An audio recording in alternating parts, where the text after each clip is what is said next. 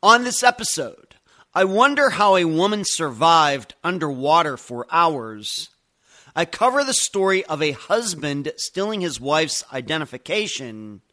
I ponder why a tattoo artist wasn't found sooner. And I talk about a bunch of other stuff, including upcoming topics for this Friday's Q&A episode. I'm Ed Densel, and this is Unfound Live for April 10th, 2023.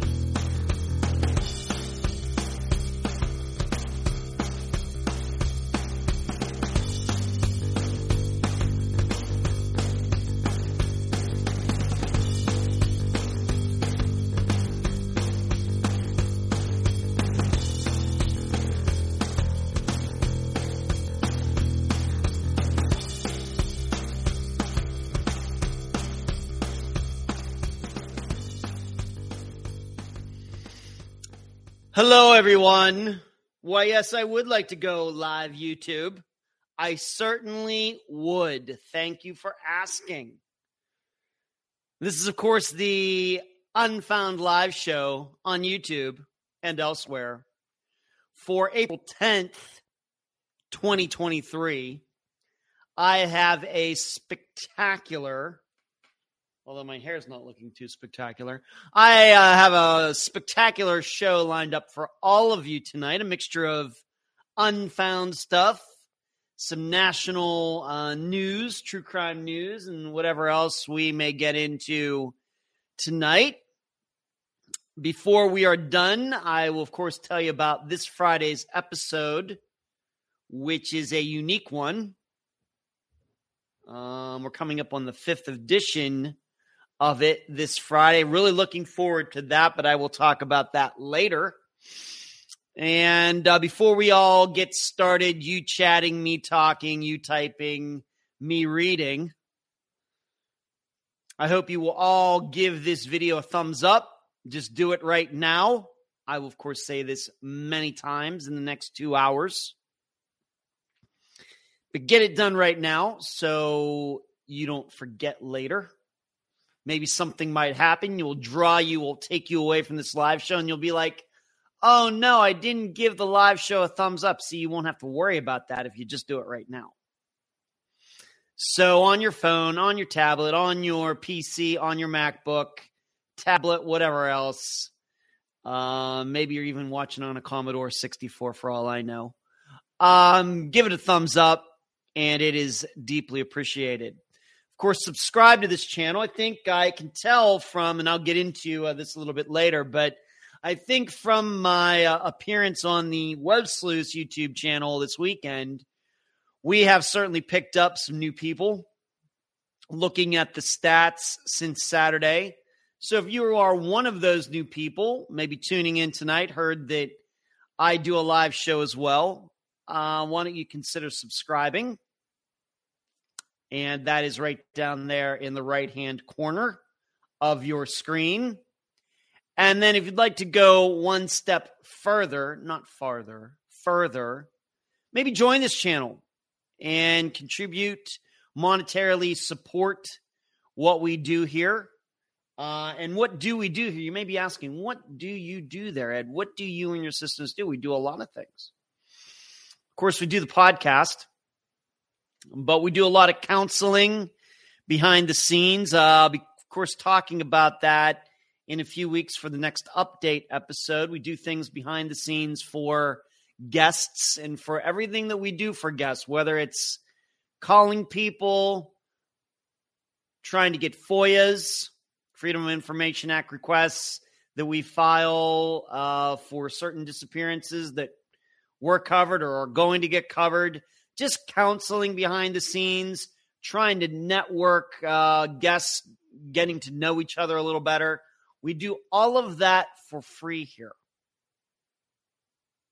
And the reason we can do that, though, for free is from the support of you, the listeners. We want to keep being able to do that. So while you're watching tonight, maybe you want to hit the super chat button down there with the rectangle with the $sign in the middle. I don't know how many people understand. I know a lot of you have been with Unfound for a very long time, but we are picking up new people all the time. I just don't want everybody to think this is just a podcast. We do a lot more than just putting out the podcast every Friday. As you know, I have gone and spoken at schools. I've written some books, although they're not out right now for a variety of reasons. But some of my assistants, in fact, one in particular, working hard on a disappearance that Unfound covered over a year ago behind the scenes, finding out a lot of new information there. So I think it's a worthy cause. It's a worthy podcast. So please consider contributing. And also, maybe you want to go over to Patreon, patreon.com/Unfound Podcast, or PayPal, paypal.me/Unfound Podcast. So let's see who's in here, and I'll get into the agenda for tonight. Nephew Charles, what's going on? Good to see you. Karen, rock on, Charles. Fishing is in here early. Oh, my goodness. Hello, Carrie. Assistant Carrie, what's going on? Carrie did a very, very nice thing for me last week. She called me up. I think I could say this. She called me up over Messenger, and her grandson, Bentley, was with her. So I got to talk to Bentley a little bit and wave hi to him. He got to see me. I got to see him.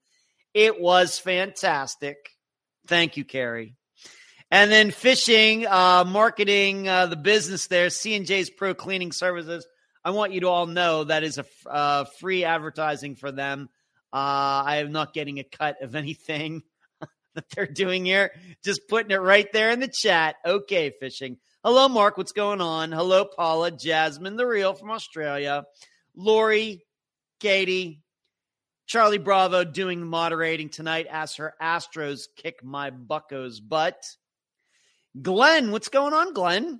How are you with the little pink wavy thing? I like that. Suzanne, Twinkle, Kathy, thank you. Barbara, everybody, thank you, everybody, for showing up.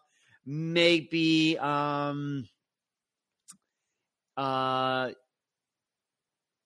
you want to do some talking in between all of each other while you are in there. So thank you all for tuning in and making some time on this Monday night. And, of course, to all of you who catch this the next day as a podcast, audio form only, I appreciate you being subscribers. And I hope you are enjoying this as a podcast. It's been going on for a while now. I forget exactly when I started making this a podcast, but I think so well it has gone fairly well. So what's going on with me before I get into all of the stuff I want to talk about tonight? How about my man Phil Mickelson this weekend? Getting it done at the Masters, and nobody was more surprised than I was. You know, I have to admit that since he's gone over to Live Golf, and of course they have problems getting attention on TV and everything, I really haven't had a chance to watch him very much. And then who would have thunk that when I do get to watch him, he comes in second in the Masters at 52 years old. Lost by 4 strokes, but still a fantastic showing by him. Sunday, he shot the lowest score on the course on the round 4, which is amazing considering, you know, a lot of the guys he's playing against are half his age. And they had to play out there in the cold and the rain, and Phil finishing strong. So, and you should know this Friday, some of you know I'll get into it more about this later, but since I'm talking about him, I did get a question that I will answer regarding my attitude toward Phil and other golfers going to Live Golf and taking money from the Saudis. I will be answering that question this Friday, although, you know me, I like to stay away from politics and religion and things like that. But I do have thoughts on it. I'm glad that somebody asked me that to give me the opportunity. Obviously, this person knows that I'm a big Phil Mickelson fan. I've been a fan of his for about 20 years, even before he won his first major, even though I've never played ball golf. So go figure. And before that, my favorite athlete was Andre Agassi, and I'm not much of a tennis player either. So, it's me. I don't know why that is. But I will be answering that question this Friday. What else is going on? Speaking of sports, I played a little disc golf this weekend. Did not play poorly, even though I really have not had time to get out and practice very much because of I've been getting a lot of work done here at home. But played decently well on Saturday. The putting hurt me. I missed putts on numbers 1, 2, and 3. And then I missed a putt on 15. So I missed 4 putts. I shot 4 under. I could have easily been 8 under just like that. Threw it really well. Only had 1 bogey. Had some anxiety out there, but no big deal. And 4 down is,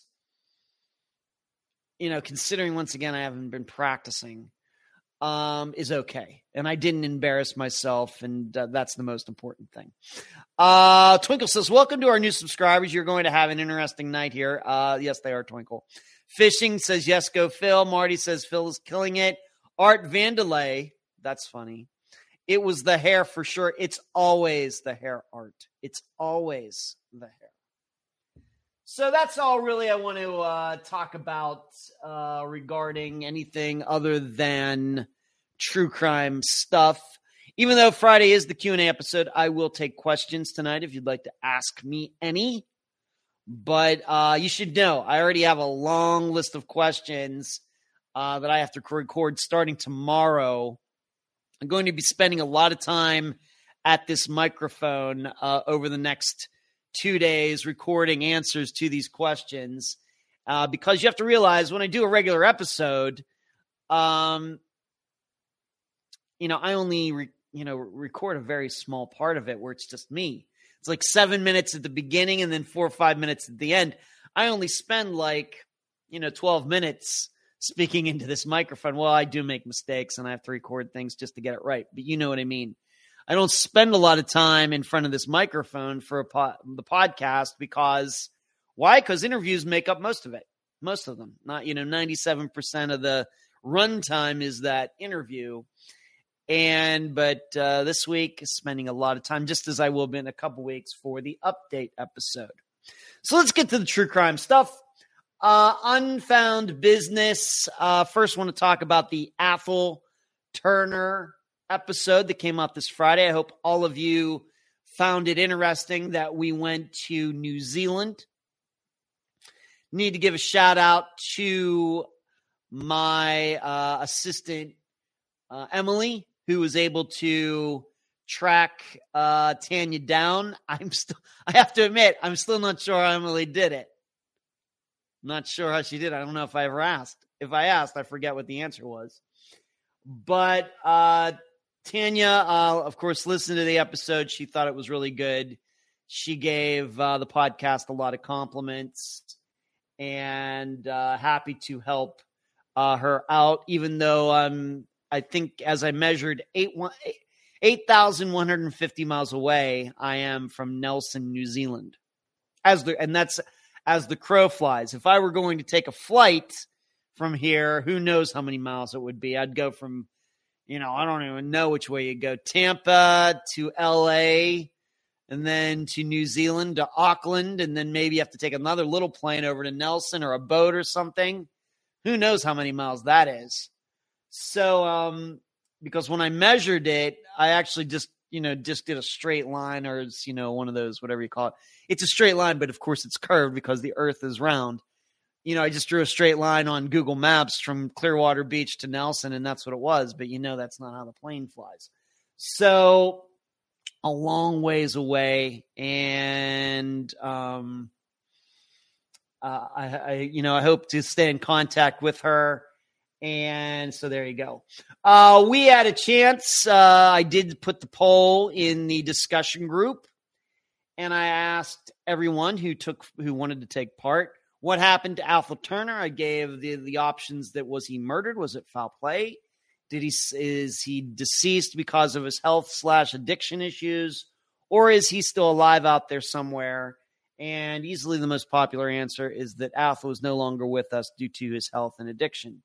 Now, you should know that while I'm on the topic, that is the same answer. That was the most popular answer, I think, going back to Brandon Roberts' disappearance from very early this year, 2023. And as we now know, he is still alive. We can only hope that Tanya and her family, somehow end up being fortunate that Athol pops up on the radar alive sometime. It would just be, of course, it's been 6 years, so there's that. But as we know, as I've told you already, that Brandon Roberts is alive. And actually, I texted back and forth with his mother today asking how he's doing, and he continues to recover. So, everything seems to be going in a very positive direction there. I think you all know that when you get burned, and I don't know how much he was burned, it sounds like it was pretty severe. We know that it can be very touchy. When you get scars like that on your skin does a lot to protect the rest of your body from infection. And when your skin gets very weak, can get all sorts of problems can pop up, especially infections. But everything seems to be going as smoothly as possible. And it's been, what has it been now, like a month or something since, or even more, that we all found out that Brandon is still alive. So things I think are going as well as they can be. Hope he makes a full recovery. And on top of that, that he can maybe now get a handle, and put those addictions and things, behind him, hopefully. But getting back to Athol, the discussion group decided that he went missing and hasn't been found due to his health and drug issues. The think tank also decided the same. And if you'd like to be a part of the think tank, patreon.com/Unfound podcast. Become a premium member at the $12 a month level, and you get all sorts of things, including the think tank. Come in, take part, get your opinions heard, offer your own insights into the disappearance, and that information then gets taken back to the guest. Patreon.com/Unfound podcast. And then for me, the blog that I write every week, or almost every week, at patreon.com. I also do an audio version of it that usually ends up being, 18, 19 minutes long, something like that. I've decided that he also succumbed to his health and addiction issues as well. Now, on that point, though, I had a chance to really, even though it was a blog technically about Athol Turner, I spent a lot of it writing about the state of disappearances around the world. And what I mean by that is that a lot of countries do not treat disappearances the way we do in the United States.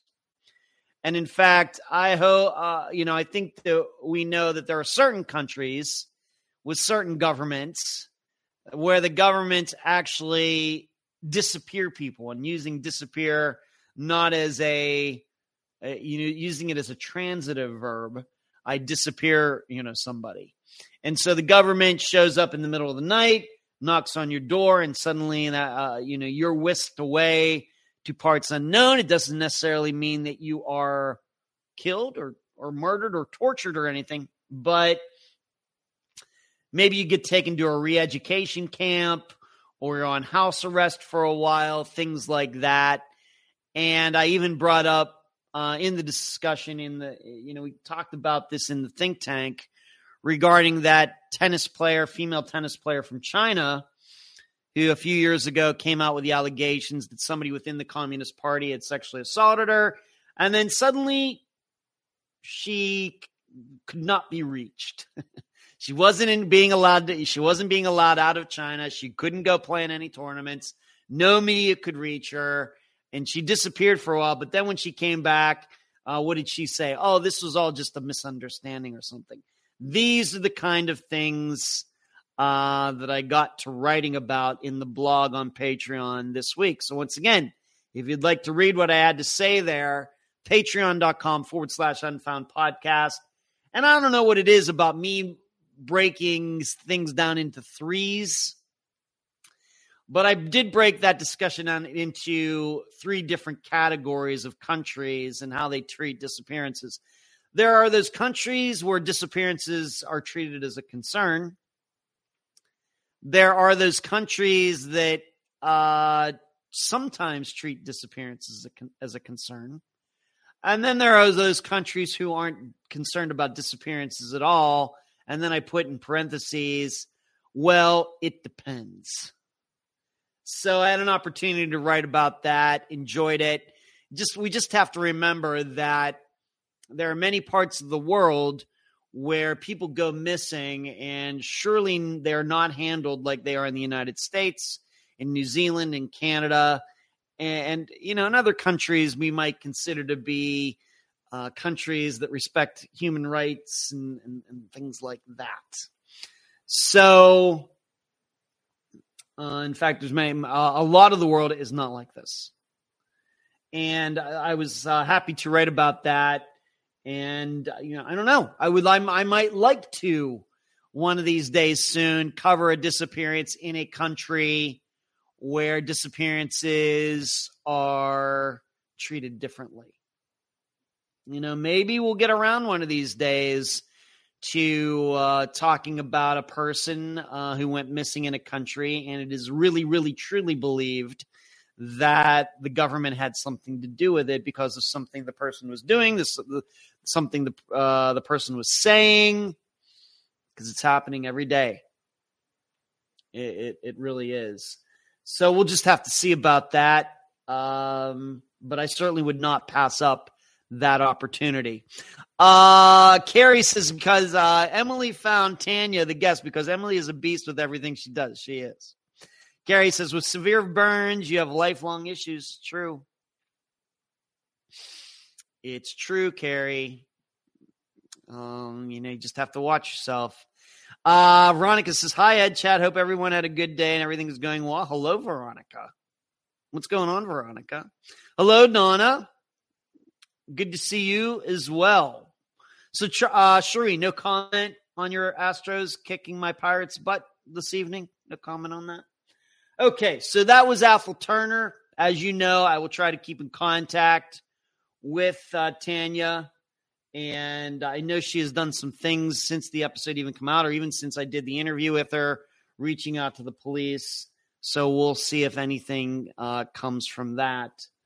Moving on. I hope all of you, of course, some of you actually have social lives out there, and I don't mean social media on Saturday nights, posting TikTok videos of you dancing around in your pajamas and your bunny slippers. Some of you actually have social lives. You go out to dinner, maybe go to a bar, maybe go to the movies and everything else. But for everybody else, on Saturday night, I got together with Trisha from the Web Sleuths YouTube channel, of course, websleuths.com. You know that she was on Unfound a few weeks ago, did a fantastic interview.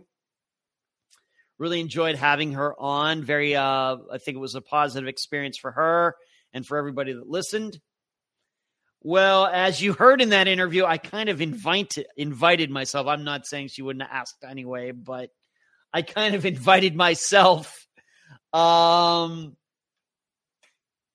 her show, and she was graciously accepted. But we had a great time. And what do we talk about? Just a little bit of how I got started. We talked a little bit about Flight 370.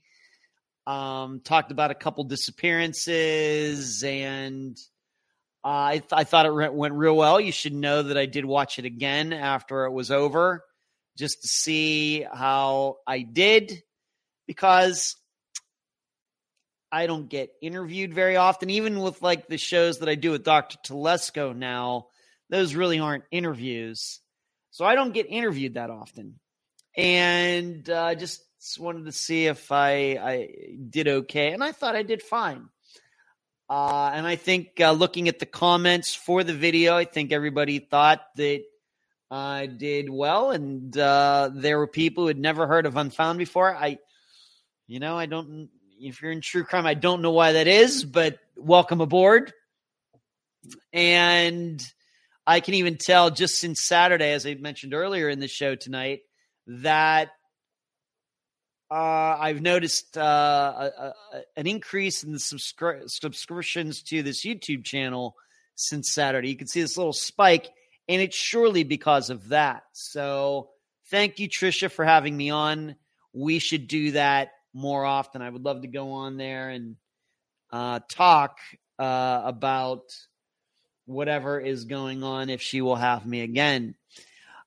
Shree says regarding her Astros, I don't want to jinx it, although the Astros are World Series bound.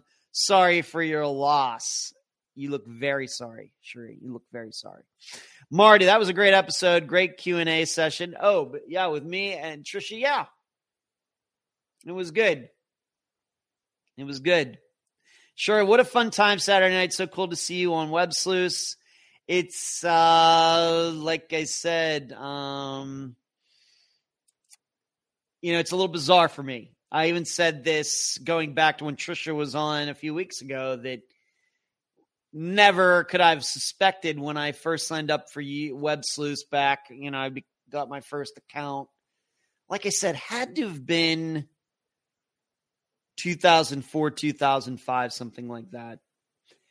And then all these years later, of course, YouTube didn't even exist back then. Podcasting didn't exist back then. And then to say, if somebody would have told me back then, like almost 20 years from now, you're going to be interviewing the owner of Web Sleuths, and then she's going to turn around and interview you about what you're doing and what she's doing and everything. It's so bizarre. It really, it really, really is. You just can't predict these things. Shree says Rockford will be in here soon talking crap about the Astros, so it will all balance out. That's funny. Yeah, Rockford's not in here yet tonight. Maybe he's busy. Breakaway from Trisha's stream here watching now. Hello, Breakaway. And then there's Rockford right there. Look, there is Rockford. Breakaway, thank you for tuning in tonight. This is what we do. If you don't know Breakaway, I've been doing this live show since like the fall of 2017. It used to be on Tuesdays on Facebook Live, and then it went to Wednesdays on Facebook Live, and then it was on Wednesdays here on YouTube for a long time. And then at when was it, Sheree? The beginning of this year? Or maybe even longer ago than that. It got moved to Mondays to create a better workflow for me. And then I've turned this live show into a podcast as well that's available on all the places that you can find the Friday podcast too. So I've been doing this for a while, and thank you for tuning in. Carrie says, just when I was going to comment about Sheree's restraints on Astros, welcome breaker right on the Sheree. Carrie, Ed was so happy to talk to Bentley the other day. So cute. He's Uncle Ed now. I can be Uncle Ed. I mean, I have, of course, nephews and a niece, Charlie, John, and Ashley, but I think I can fit one more in. I think so. I got the time. And yes, Carrie, I did tell Sheree what you did, and it was fantastic. That was so good. He said, Sheree, here's what he said. Here's what Bentley said. He said, well, he's not here. He said, well, it's cold wherever they were, I guess in Missouri or wherever you are, Carrie. That and Bentley said, we could just put his jacket on. It's so funny. It's just so good. It's just so good. Breakaway says, for sure, glad to be here. And thank you, Sheree. Thanks for the welcome. Hello, Lisa. You're late. That's fine, Lisa. Carrie, who could deny a Bentley? I cannot deny a Bentley. Carrie, funny way to put it. Okay, so Web Sleuths. And Trisha, thank you for having me. Let's go to some news. Let's talk about, I got at least 3 really, really bizarre true crime stories tonight. Wasn't planned that way. That's just how it ended up. But I'm going to start with this one. And this is probably the most bizarre of the three, but it just depends on who you are. Once I read the other two, you might think, well, that is really crazy too. How can these things be? Oh, they be, to quote Elaine Bennis from Seinfeld on a particular episode that's one of my favorites.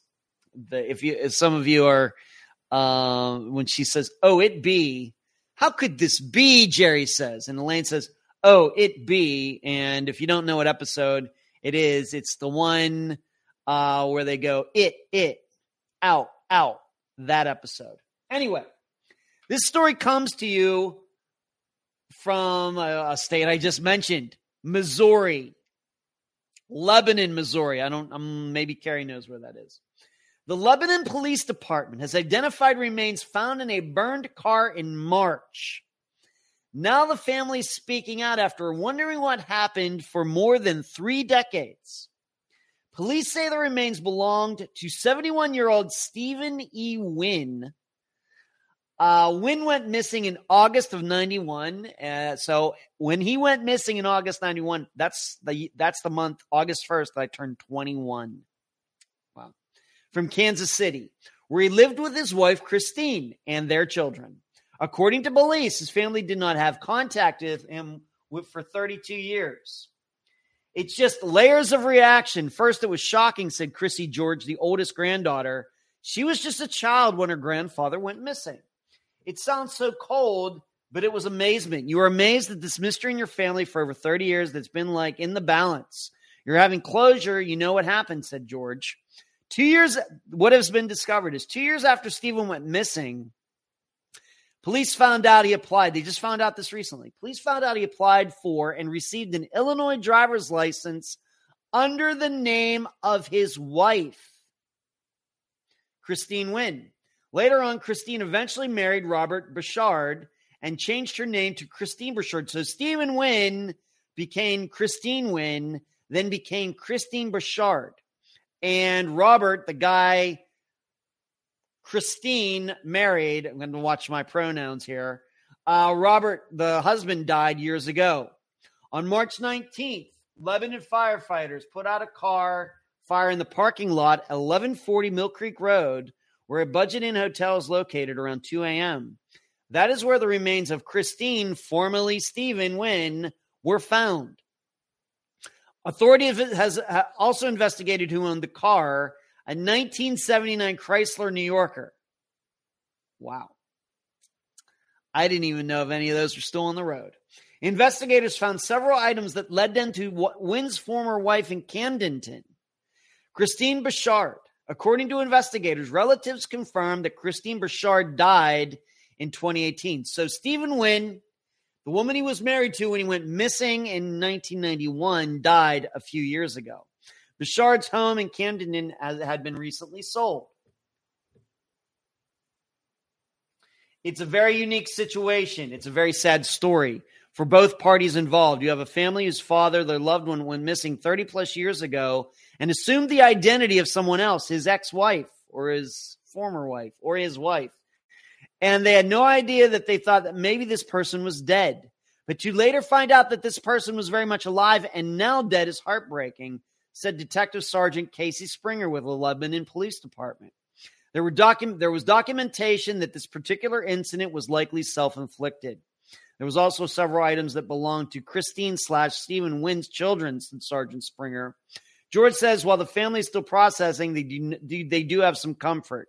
At least we can take comfort in knowing that if he wasn't with us and sharing our life, he was sharing his life with someone else that appreciated it, because you can tell them through the letters that they very much appreciated each other, said the granddaughter. And you should note something on top of everything else. Stephen Wynn had been declared deceased back in the 90s. He was not deceased.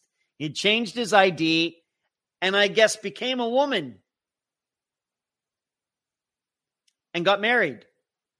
And she was with this guy until this guy, Robert, died a few years ago. And now we know that the person formerly known as Stephen Wynn committed suicide and in a 1979 Chrysler New Yorker. And that is how this disappearance got resolved. Now, so here's what I did and this story just happened it just came out within the last few days, and I posted in the discussion group, and as you can imagine, the response to it, this isn't the kind of disappearance resolution story that you hear every day. I think before I'm done here, if I have the time, we're going to talk about a guy who's been missing for a long time, was found in his car in a canal here in Florida. We're going to, and I have a couple other crazy stories. But I took the time to kind of look into this.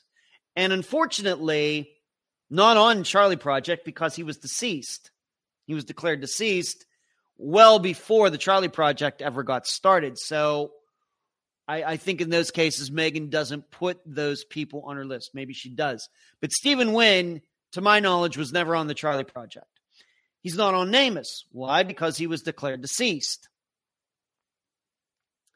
So you can't really go back to look at, you can't look at those databases to get a better handle on this. So what I did was I went to newspapers.com. There were never any stories in the 1990s written about Stephen Wynn's disappearance. Not one. Not one. So then I did this. And here's where I think it gets a little bit interesting. And I think that this is something that, me, I'm all about the education. No matter how mundane or rare a disappearance is, I look at it from a standpoint of, is there something that we can learn about this that we can apply elsewhere? So what I did was I went to a database that I use called peoplelooker.com. And what I did was, well, you know what I did. I typed in the name Christine Burchard. And it's a very unique spelling of the Christine. It's not like Christine. His wife's name, which he took, was Christine. And then Burchard is not of course, that spelling is very rare.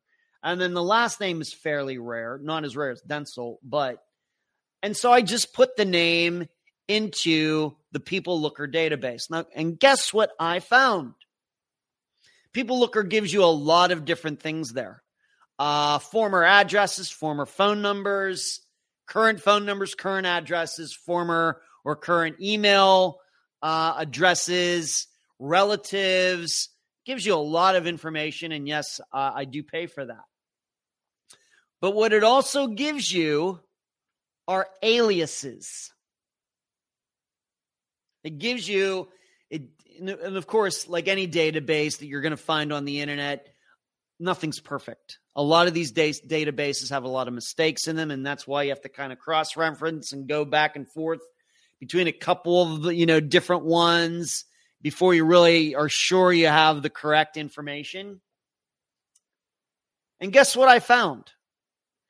That Christine Burchard, this database, People Looker, one of the aliases that was connected to Christine Burchard was Stephen Wynn. So, being that his family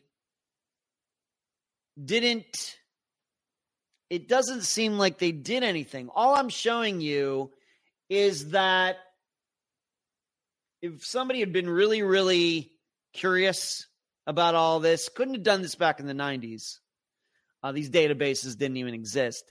And in fact, you maybe could have done this 10 years ago, but I'm not sure about that. But certainly, if somebody within the last 10 years had gotten a little curious, you know what? I'm going to look up. I know he was declared deceased way back when. Let's just see what happens when I put Stephen Wynn's name into one of these databases. Even though he was declared deceased, because deceased people do come up on many of these databases, even before some of these databases got started, before they were ever created. All I'm saying is there was a scientific, logical way right there in front of everybody that could have shown that Stephen Wynn had become Christine Bouchard. It just got missed, probably because nobody thought of doing it. Now, who would have? But it was there. It was there. It was certainly not hidden. It was certainly not, locked. It was not a puzzle inside an enigma inside Fort Knox. It was kind of right there in plain view if you knew where to look. And like I said, I went in there, put Christine Bouchard. Now you should know a lot of different aliases came up, but Stephen Wynn was in there. And it's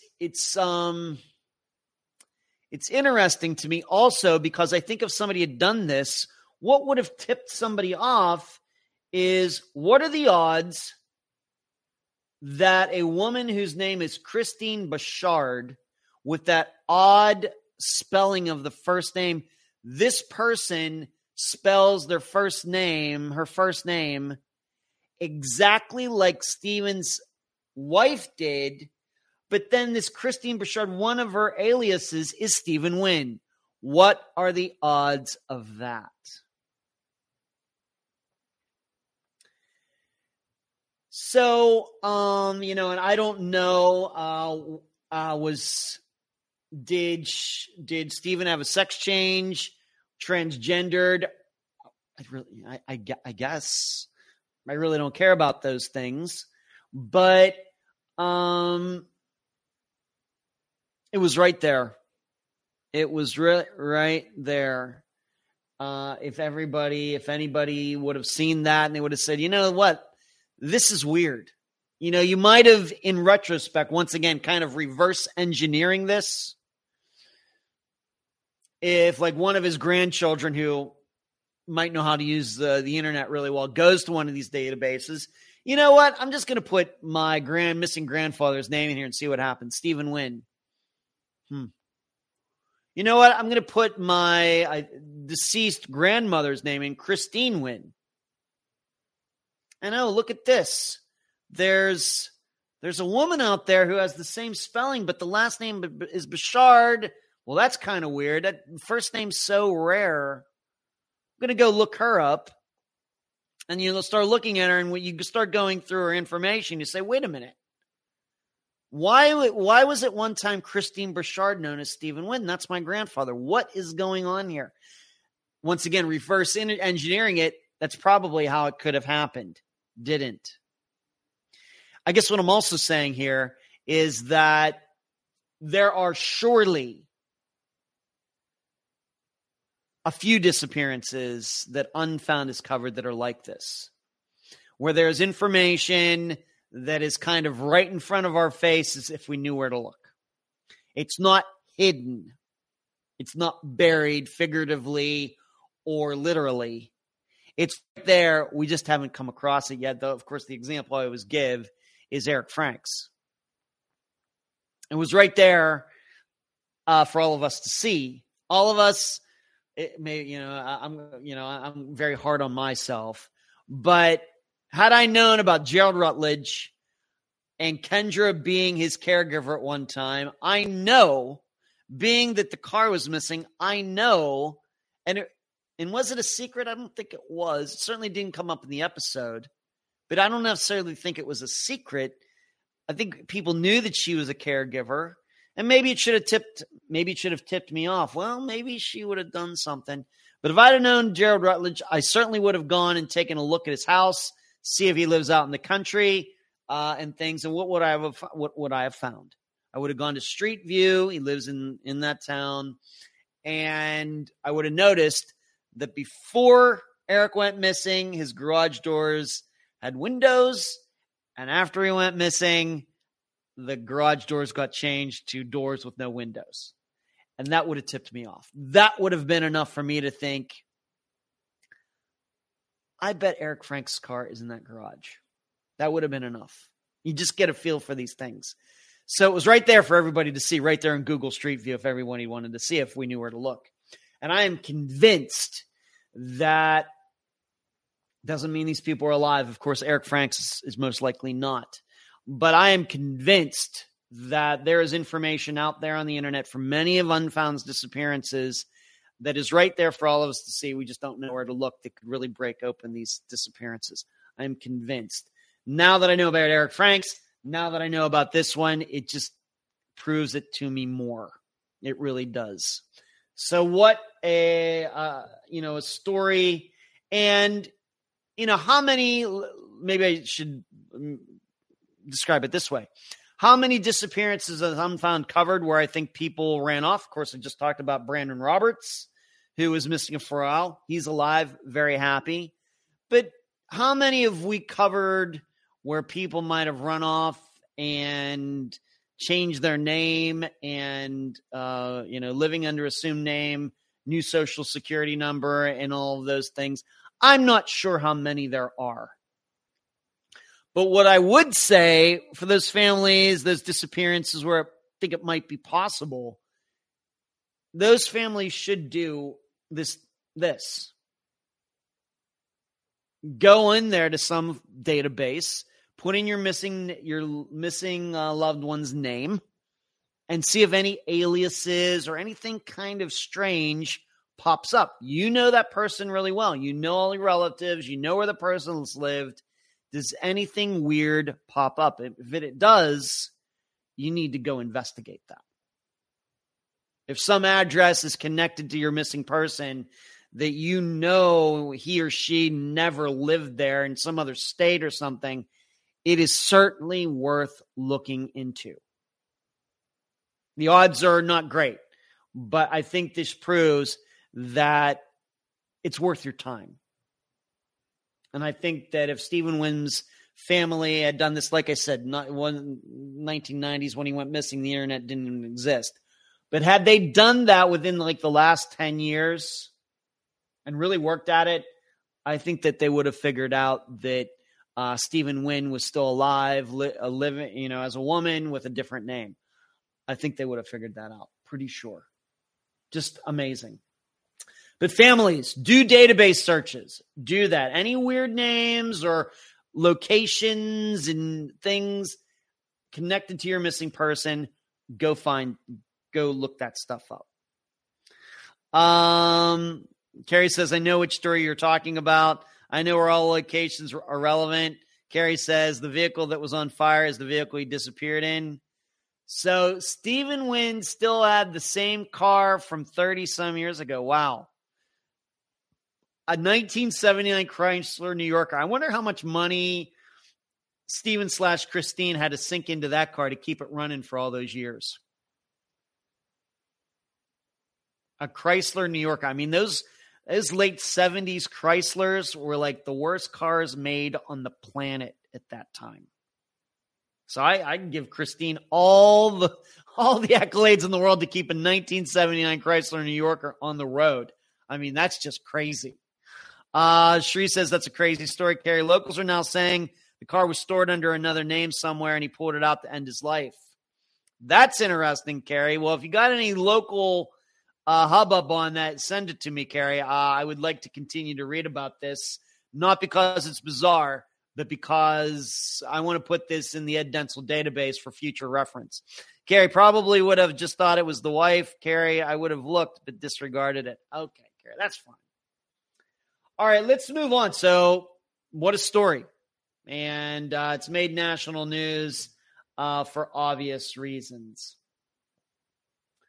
I'm going to talk about this later, where I give you a little bit of a preview of some of the questions I'll be answering this Friday, but it's not too late. I want to remind all of you, it is not too late to get your questions in for this Friday's Q&A episode. I've not started recording it yet. Recording starts tomorrow morning, and it will only be interrupted by me going to play Taylor doubles, disc golf doubles tomorrow evening from about 5 o'clock to 8 o'clock. Otherwise, I'm going to be sitting right here with this microphone answering your questions, and I'm really, really looking forward to it. But it's not too late. Anything you want to ask me, unfoundpodcast@gmail.com. I've gotten some spectacular questions. There are going to be a lot, even though this is the 5th episode, annual episode. There's going to be a lot of questions I've never answered before, and I love it. Pretty short. Moving on. I want to talk about the correction that I had to make to the Jason Landry map. I don't know. As I stated, I made it at the time, and then somebody local to the area contacted me, and there was kind of a troll too.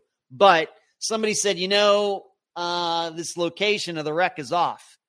And when I looked at it, I was like, wow, that person's right. How did I mess that up? I still don't know how I messed it up. So I had to go back and redo it. I only did like the second half of it redo. The first 17 minutes are the same as the first video. And then I just spliced in the corrected second half. The video still ends up being almost like a half hour long or something.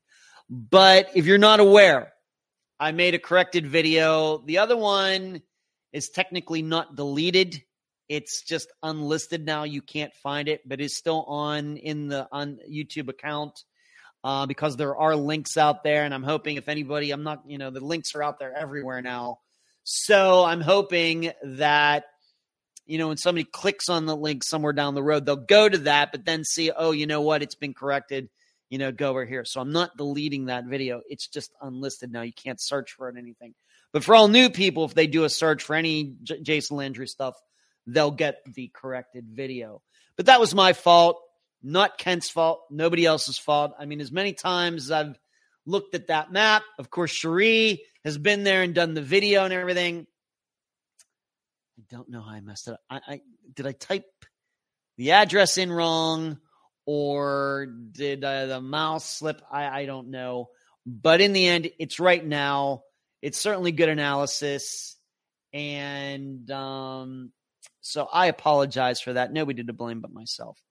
Breakaway. The Jason Landry case is so fascinating and wild. Where is he? Well, that's up for discussion, Breakaway. I will tell you that my experience tells me that these kinds of disappearances end up with the missing person being not more than a couple miles away. There are exceptions. But when we start looking at like a disappearance that we covered here on Found Robbie Hurt, very similar, and a disappearance that we didn't cover, Brandon Lawson, they were found very, very close to their vehicles. And that's usually the way it goes. Now, why hasn't that happened with Jason's? I can't say. But the stats, history says that Jason is within just a couple miles of where his car was found. And I realize there are people who believe he got picked up. There are people who believe he got hit by a car and somebody wanted to cover their butt and all these things.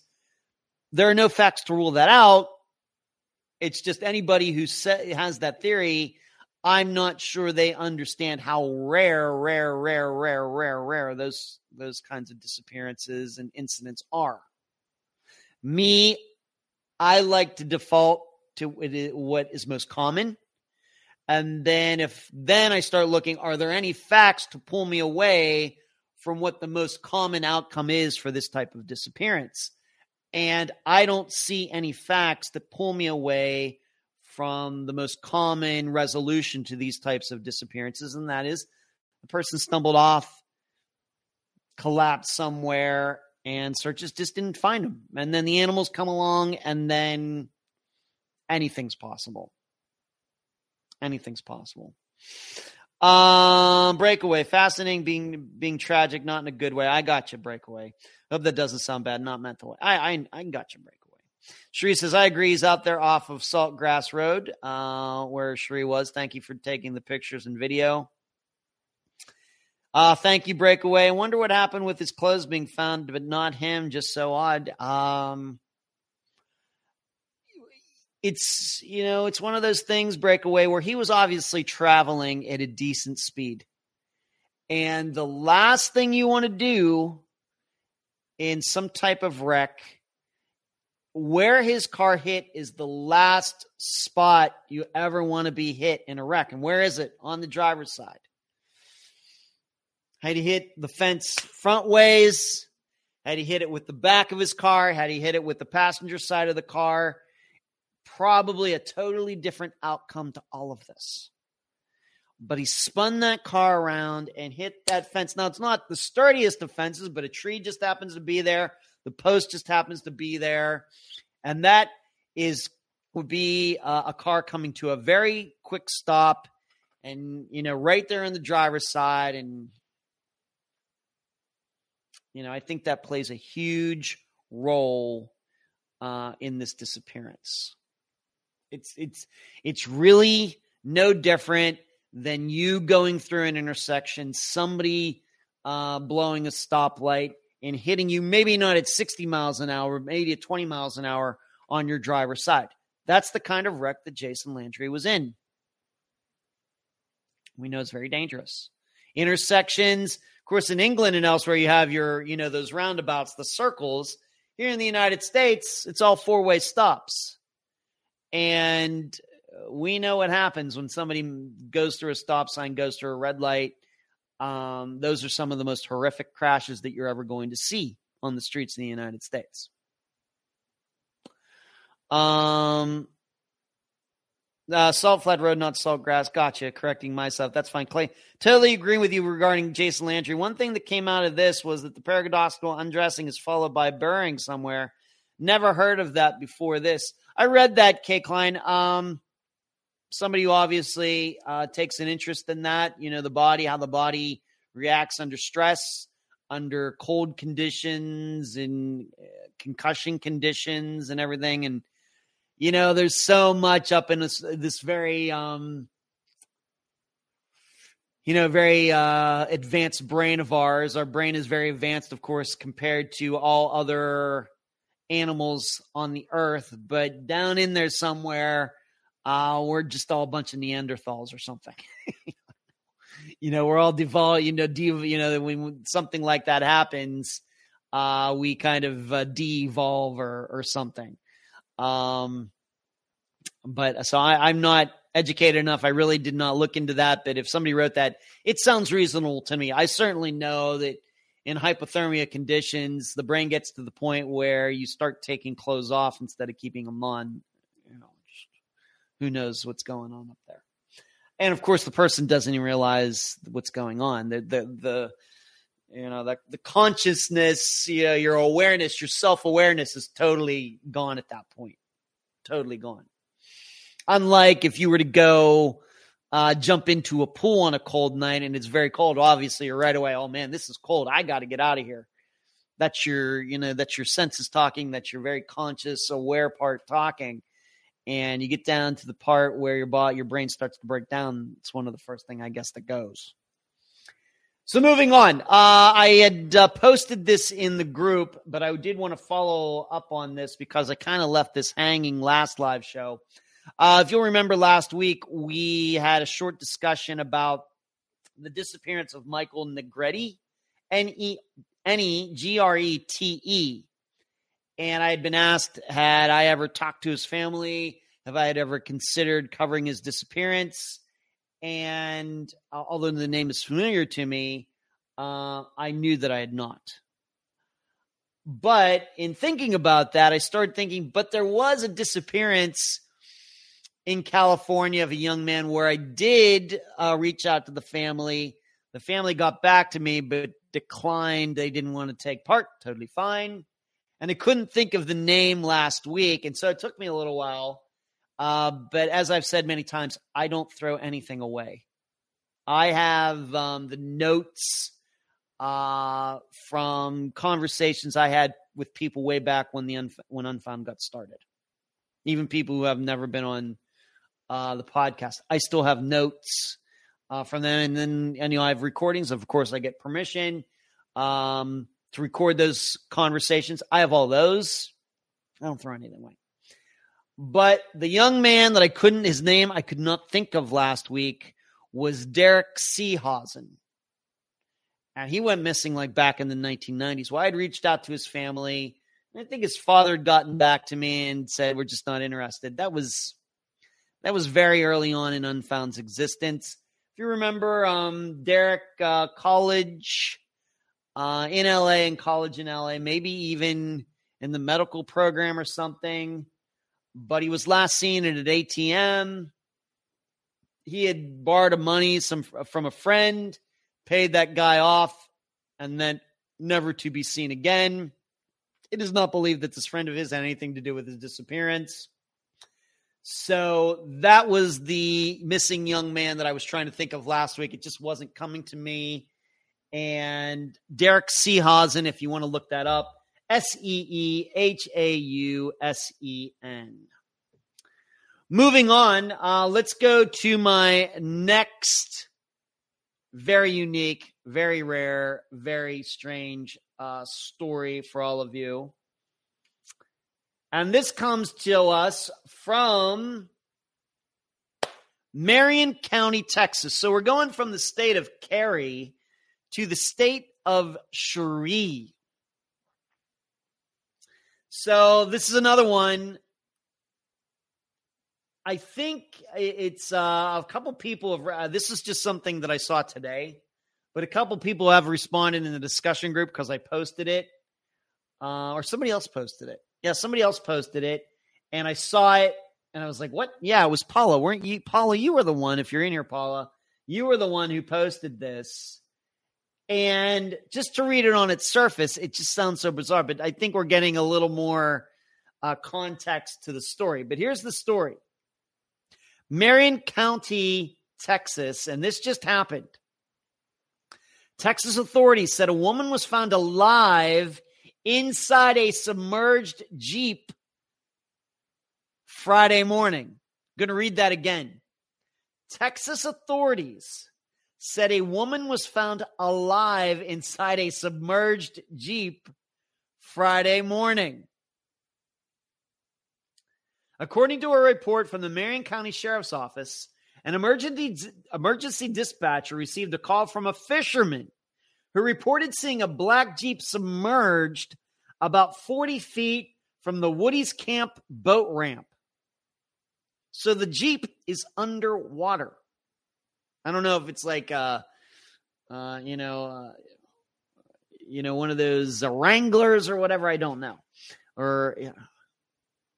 But a black Jeep, reported seeing a black Jeep submerged. So submerged means the entire vehicle is underwater, about 40 feet from the Woody's Camp boat ramp. Deputies employed the use of a local wrecker service to pull the Jeep from the water. As the crew was preparing to remove the vehicle, it was discovered a person was still inside it and moving. Now, we have to think about all of the time it would have taken for a fisherman to see the Jeep in the water, submerged, water over the roof, calls 911, fisherman probably has a cell phone, to the point that a tow truck, 20 minutes, half hour. And then for somebody to actually, for the tow truck, for somebody to actually go out there, hook the cables to the Jeep and pull it out. We're talking another half hour, probably at least. So what we're saying is from the time that this Jeep was seen until it was getting pulled out of the water was an hour, probably. And the person was still alive inside it. That's crazy. With the assistance of the wrecker service, fishermen, and Marion County deputies, a woman was safely rescued from the vehicle. EMS responded to the location and transported her to a local hospital. During the incident, deputies determined the woman was listed as a missing person by the Longview, Texas Police Department. Now, to add a little more context to this, how do you survive underwater in a Jeep for an hour? For at least an hour. Remember, the Jeep was already in the water seemingly when the fisherman got there. So how long had this Jeep been in the water with her in it? We don't know. But it had to have at least taken an hour. Now, we know that cars are not waterproof. You put any car underwater, with the windows up, you can close all the vents and everything. Water is going to find its way inside. Now, it may take a while. But cars are not waterproof. The only vehicle that I can think that might be waterproof on the road these days is the car that the president of the United States rides in. That's about it. I know that we have off-road vehicles that have those snorkels that are really high so you can go through deep water. Yeah, they can go through deep water, but you leave that Jeep or whatever in that water long enough, water will find its way in. And so this woman was alive. Now, we should understand something, that this woman was listed as a missing person. And so there's some people that have commented on this story in the discussion group on Facebook saying she was a missing person. Somehow she was found with her Jeep and she took off. And this is where she was eventually found. So she goes missing. I don't know who filed the missing persons report. I don't know how long she was missing, but somebody happened to see her. This woman ran off. I don't know what her name is. And seemingly she drove right into this lake off this boat ramp. I guess trying to kill herself. Unsuccessfully. But I just have no idea how you survive underwater in a Jeep for over an hour. And I realize they're off-road vehicles and everything else. Let's just admit that Jeeps are not the most well-made vehicles that have ever been created. And so, I guess there must have been some sort of air pocket or something. I just don't know. Just thinking about that. Of course, you have to also remember, on top of everything else, they're probably, if they're going out, they're probably thinking one of two things. One, the vehicle's empty. There's nobody in it. Or if there is somebody in it, person's surely dead by now. Even if the Jeep went in just within the last few hours, surely whoever was in that Jeep is deceased. So they're probably, the tow truck driver shows up and he's like, oh no, I got to go into this deep water. I got to hook this thing up. Just what I wanted to do today. So they're probably not even rushing to do it. And still, it seems that this woman lived. We'll see. Just because she was alive when they pulled her out of the water does not mean she's going to survive. We just don't know. But that she even had a heartbeat when she was pulled out of the water is amazing. Imagine that. I got to believe she went in there on purpose. You're going in there on purpose to kill yourself. Your Jeep ends up on the bottom of this lake, and the Jeep, for some reason, does not totally fill with water. I don't know. That is just, to me, that is just as weird a story as the first one I told you about with Stephen Wynn, Christine Burchard. I just don't. If anybody has any insight into that and at all, maybe if you're into off-roading and driving through deep water or something. I mean, I think by this time we all know about the physics of cars going into water, and the last thing you want to do when you go into the water is right away try to open your door or something. It's not going to open because the pressure on the outside is greater than the pressure on the inside. It's like trying to open it's like the opposite of trying to open an airplane door. But what you are supposed to do, other than breaking the window, if you have some sort of hammer or something that can break a window to get out, is what you're supposed to do is creepily and scarily, very scary, very scary. You wait till the water fills up inside the car as well. Then the pressure is equalized. And then what you'll find is your car door will open right up. But until that happens, your car door will not open because there's greater pressure and you're trying to push against all the water. Whereas as soon as the pressures equalize on each side of the door, it'll be no different than opening a door out here in the air. It'll be a little heavier because, once again, water is heavier than air. But still, you'll be able to open the door and escape. It's that time when you're trying to escape and, you're all frantic and everything. I'm trying to get that door open as the water's rising. That's the reason your door won't open. So, what a story. Let's see what everybody's saying.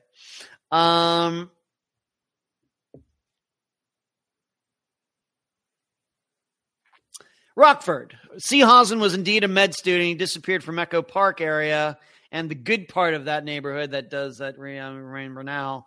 Kathy says, my late husband lived with his previous girlfriend about 2 miles from Echo Park. So when he and I dated for almost 3 years, we spent time around Echo Park. Kathy is thinking that that Derek Seehausen is a suicide.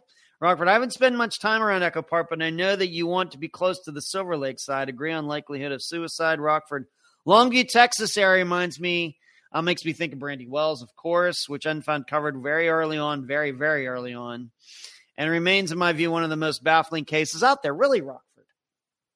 Okay.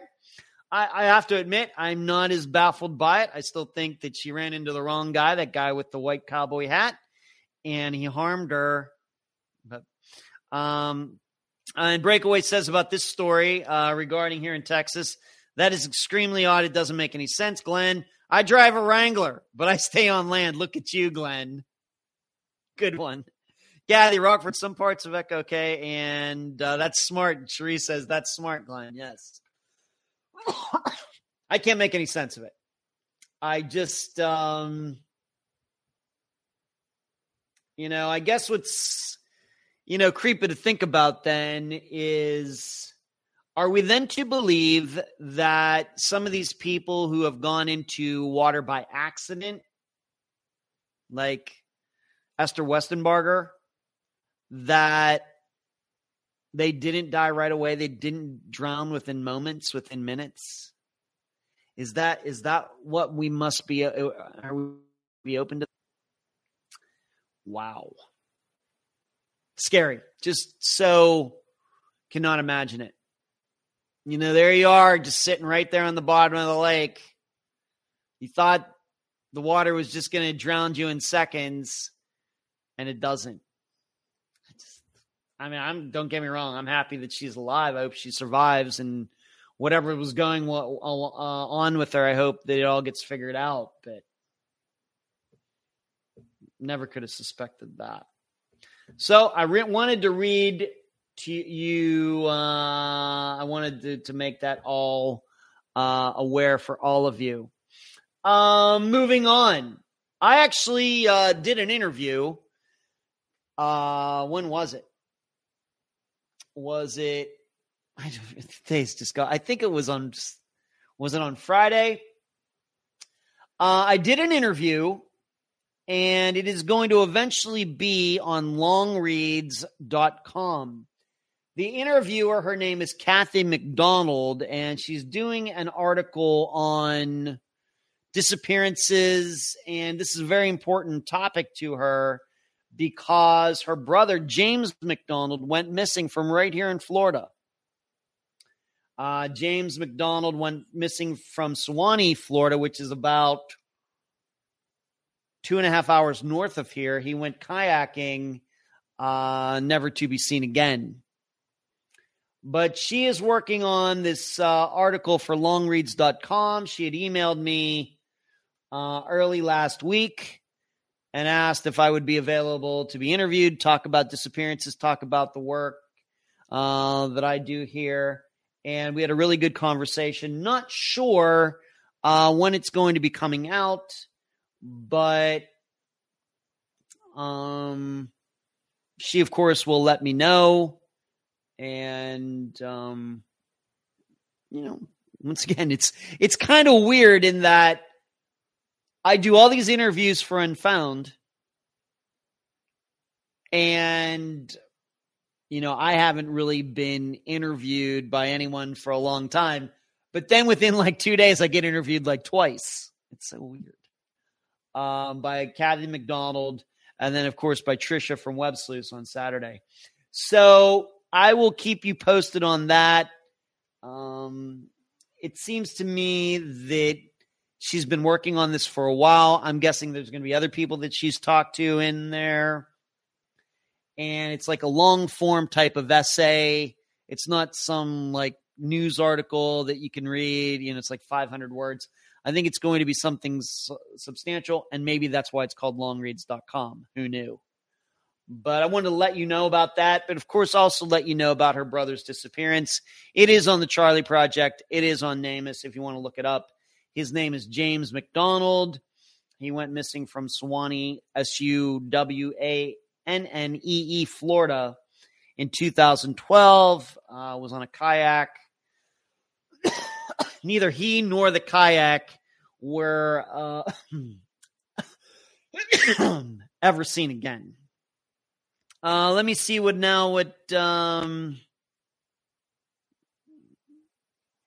Katie says. That's the most awful thought, terrifying. Yeah, being in a car that's filling up with water. Yeah. Kathy is saying regarding Brandy Wells, Rockford, I believe a stranger from Graham Central Station nabbed Brandy or jumped in her car. Someone followed her, made her pull over. I studied her case a lot. Rockford, when I got puzzled with Wells in the neighborhood where I'm going to have to take this call really quick.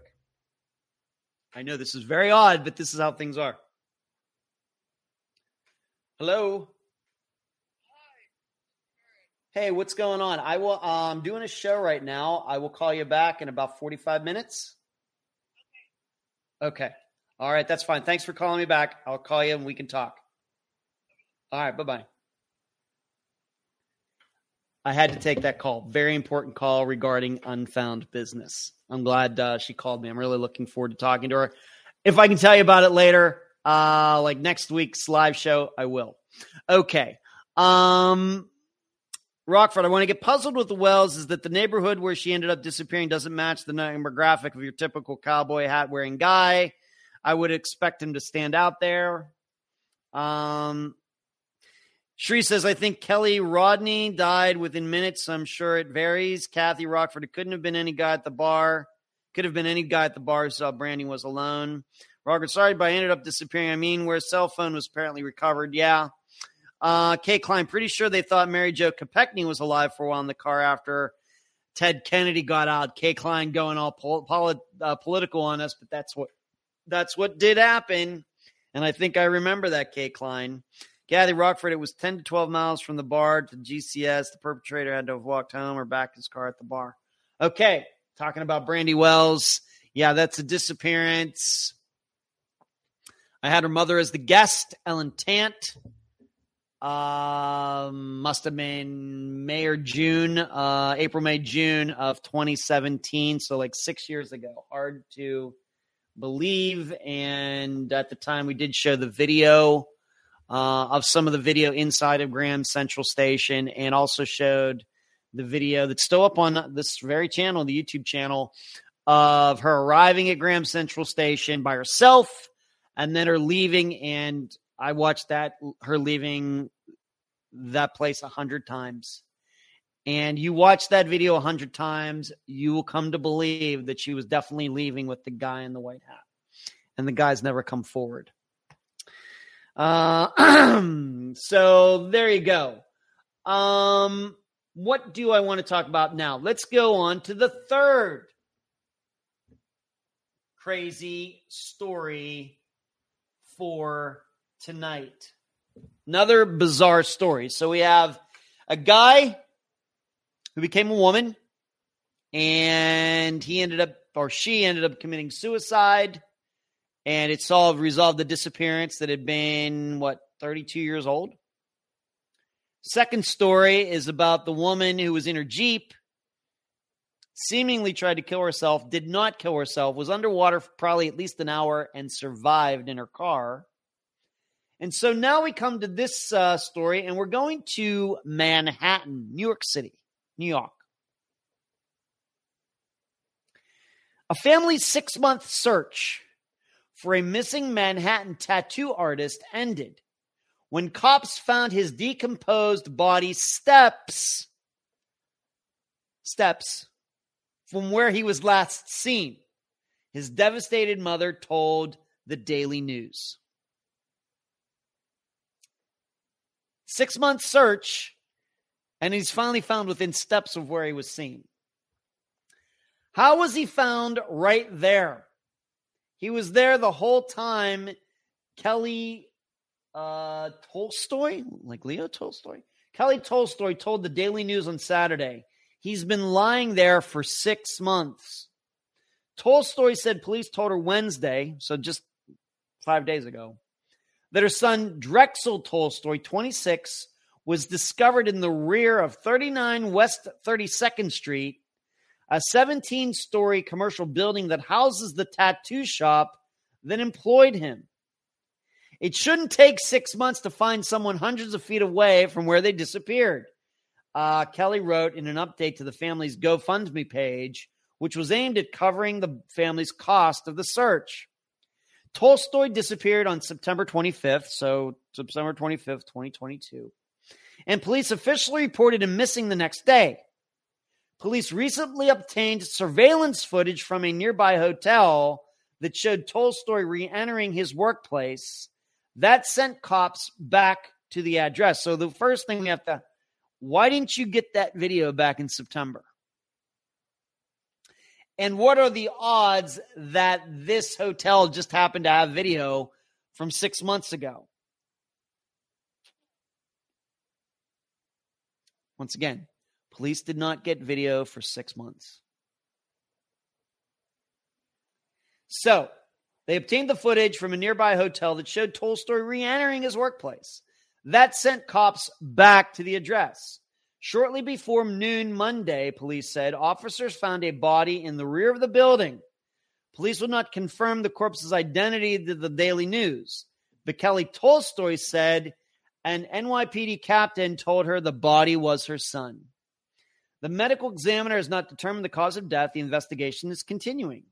The discovery was first reported in the West Side Rag, an Upper West Side news site. Kelly's Tolstoy said on the GoFundMe page that when she inquired further about her son's death, a police captain brushed her off, saying, "Why are you asking all these questions? You know it won't bring your son back." That's nice. The captain also asked her to not call again, she said. Police did not immediately respond to Tolstoy's statement. Early in March, Tolstoy said there was suspicious activity on a mobile payment app belonging to her son. "We want to know where is his phone? Where is his hoodie he was wearing?" Security camera images showed Drexel Tolstoy left work at about 6 p.m. on September 25th. His girlfriend of 10 years, Kristen Gonzalez, said she spoke to him around 9 p.m. and he was going to see the movie Bullet Train. But cops said there was no showing of that movie at that time. Police said Tolstoy was last seen at about 9:25 p.m. near West 32nd Street and 6th Avenue. At about 9:30 p.m., Kelly Tolstoy, who lives in Detroit, called her son to check how he was adjusting to new psychiatric medication. He had been under treatment for depression for about 5 years, she said. Tolstoy told his mother he couldn't go back to his apartment on the Upper West Side where he lived with Gonzalez. When his girlfriend found out he didn't show up for work the next day, she reported him missing. Tolstoy's building neighbor, Freddie Vega, recalled Saturday how his neighbors came together to distribute missing persons flyers last fall.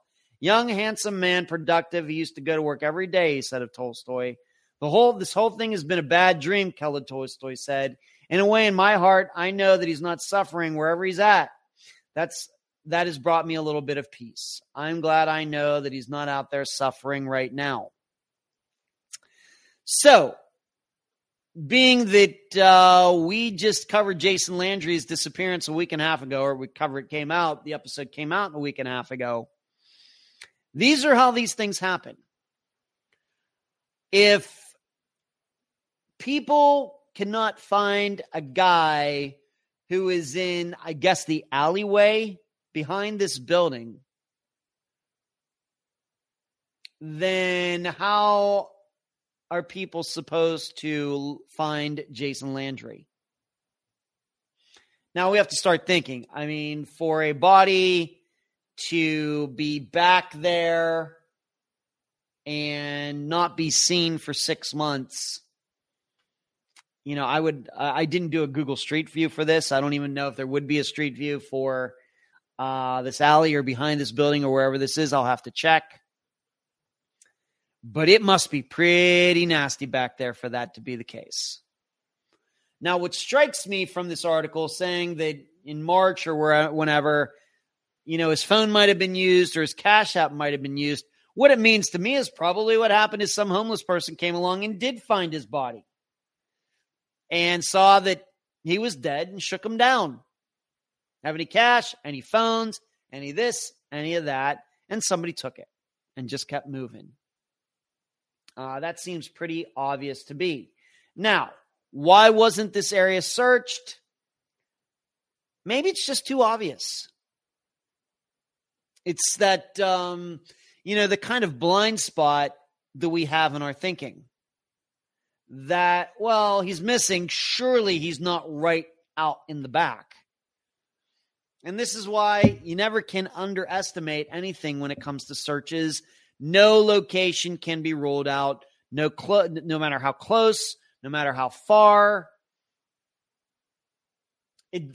Obviously, he was not in a trash bin or it would have been emptied months ago. I guess he was just right out there on the pavement, which is, like I said, it just doesn't seem possible, except that it seems that is what happened. Now, granted, I don't know if he had any friends in the area. It sounds like his mother, lived in Detroit. Did he have any brothers or sisters who lived in the area, friends? But why didn't they go? If it was his tattoo parlor, I'm guessing that at some point after he went missing, they showed up there. It's all locked up. Hey, somebody have a key. Let's go make sure he's not in here. I'm sure they did that. And why that didn't take them out to like the back of the building, just at some point you just think, well, that can't be possible. And it ends up being possible. It's very sad. And the police should be embarrassed, not just for what this guy said to his mother. Well, it's not going to, bring your son back. Don't call here again. They should be embarrassed that they just didn't canvass the area. But it also shows, I think, how easily bodies can be hidden. And I'm not saying somebody actually did hide him. I could easily believe that he committed suicide or something and just collapsed right where he was found. And it just happened to be that people didn't, come across him. But this just shows that the human body is not as big as we think it is. It doesn't stick out. And I'm thinking of that disappearance that happened up in the state of Washington.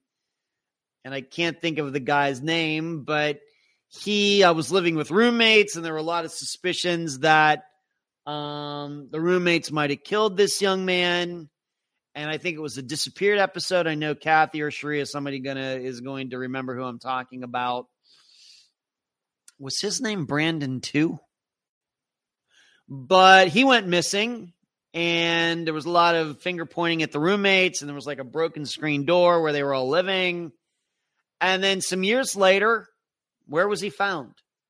He was found on this church property, and for all those years, it seemed those churchgoers were parking within feet of his body.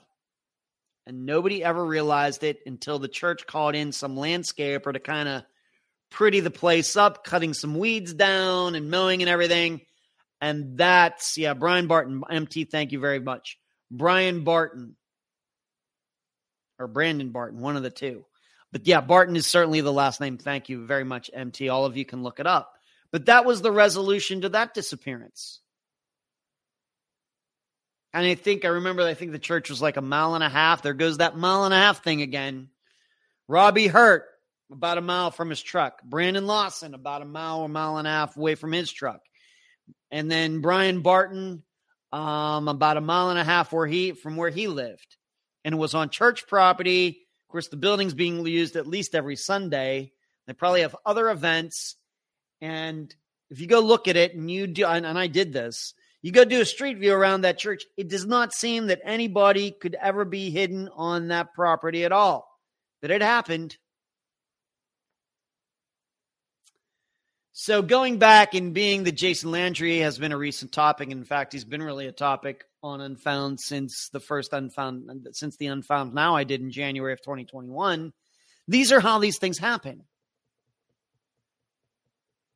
And that's why, I continue to insist that it's no use spreading out any further or farther than the searches they've done for Jason Landry. It's no use going any farther than in whatever directions they've gone.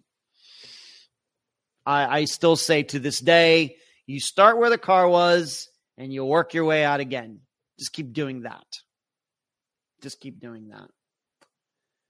So this reminds me of Brian Barton's disappearance, and I'm sure there are other disappearances that I've had time to think about it, where people were not necessarily in plain sight, but they were in places where they should have been found a lot sooner than they were. Just people didn't think to look there, and it's crazy. They just, I have it here in my notes. On the one hand, who would think to look out back, take for granted somebody would have seen something. On the other hand, if you're not going to look out back, you're probably not seriously looking anywhere. And I think that's also the point. The police filled out a police report, but they weren't really looking for him, which shouldn't surprise any of us. And where's the family? I mean, obviously there's a lot of finger pointing that can be done at the police, but the family and friends have to, be a little culpable in this as well. Not going down there and really looking over the property really, really, really well. And like I said, I didn't do a street view. Maybe I should do that. That might help my understanding out. Let's see what everybody is. Kay Klein didn't mean to be political. Don't worry about it. Kay Klein. Marty says, New York City, my stomping grounds. Well, obviously, something going on there more, Marty, where people can lay in alleyways for 6 months and not be seen. Kathy and Rockford continue to have the back and forth. Marty, some places in the city are really nasty, especially the smell. I know, Marty, but, it does sound like this was like a business area or something, and it's in Manhattan. Like I said, without going to a Google Street View, I don't know what to think. Shri is reminding all of you that only 50% of you have given the show a thumbs up. The like button is a free way to support the work we do here at Unfound. It helps by working with the algorithms to bring awareness. Yeah, how about that thumbs up button, everybody? I think we're a little over 50% now. Thank you, Shri. We're at like 75%, but we know we can do better than that. Rockford and Kathy still going back and forth. You just have your conversation. That's fine. Twinkle says, maybe the back of the building was so cluttered that the cops didn't feel like looking through. Maybe it was just so nasty. It was like, we're not looking in that. Could be, Twinkle, but we have to start thinking, then what exactly was back there? What exactly was back there that wasn't getting cleaned out, I guess, is my point. I mean, they do have trash collection in New York City. I know the mob runs it, but they have it. So I don't know. Rockford says this New York City case has police indifference written all over it, and you're not going to find anyone if you aren't looking for them. More puzzling are the cases where extensive searches yield nothing. Kathy says Brian Barton is correct. Marty, I'm thinking the back of the building was just so cluttered with garbage they didn't see him. You just think over the course of 6 months, though, that somebody would, give the garbage people a ringy dingy or do something. You just think that. Kay Klein, Chandra Levy found a year later in the park that was already searched. Right. Chandra Levy. And that's it's interesting you bring that up, Kay Klein, that, of course, that guy did get charged. He was convicted of a murder, and then they let him go, right? Of course, she worked for a guy in the House of Representatives, and it was determined that he was cheating on his wife with her, and he was seen as being responsible for her disappearance and then her death. And then they connected some other guy to her, and then they convicted him, but now he's out of jail too. So it's kind of technically still unsolved. Chandra Levy. I remember that. And Crystal Morrison, is that who I'm thinking about? Right. Crystal Morrison. She was found a mile away from the last place she was seen at that Shell station. Sheree, very nicely done. Barton was on Disappeared. Yep. And the episode seemed to have a slant toward having to do with his roommates. Yeah. And I just don't think it was. Brandy certainly turned and walked towards CHG, but no proof she stayed with him and didn't walk towards her car alone. Esther Westenbarger was found, a mile and a half to 2 miles from where she was last seen at the bar, and she was only like a half mile from her house. Are we seeing a pattern here, people? Mark, I would like to see a street view. What is that address again? I will surely, Mark, if anybody wants to go see that, thank you for asking that, Mark.